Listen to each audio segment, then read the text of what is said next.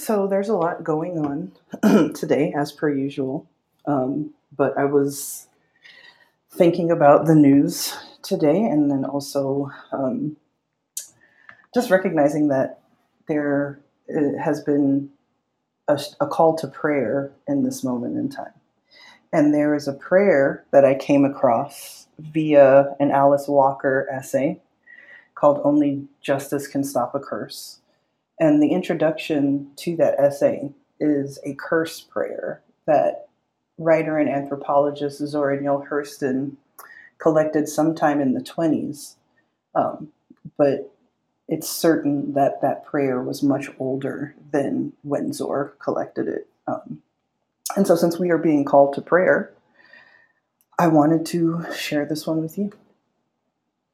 To the man God, O great one, I have been sorely tried by my enemies and have been blasphemed and lied against. My good thoughts and my honest actions have been turned to bad actions and dishonest ideas. My home has been ill treated. My dear ones have been backbitten and their virtue questioned.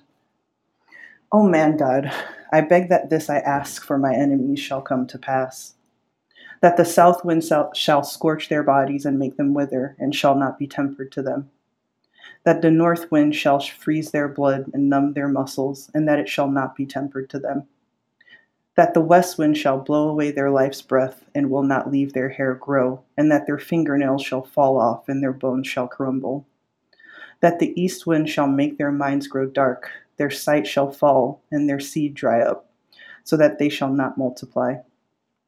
I ask that their fathers and mothers from their furthest generation will not intercede for them before the great throne, and that the wombs of their women shall not bear fruit except for strangers, and that they shall become extinct.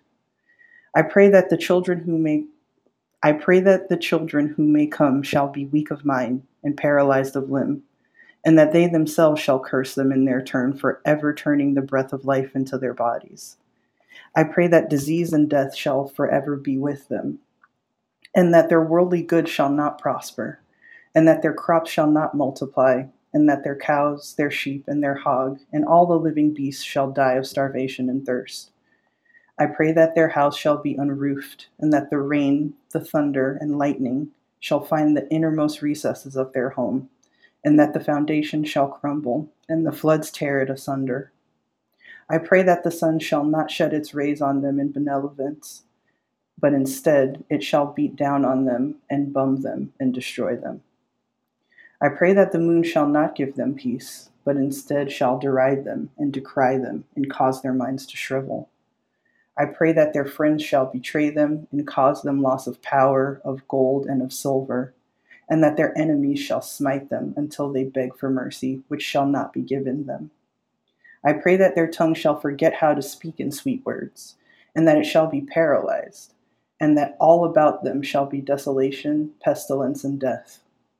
O man God, I ask you for all these things, because they have dragged me in the dust and destroyed my good name, broken my heart, and caused me to curse the day that I was born. So be it.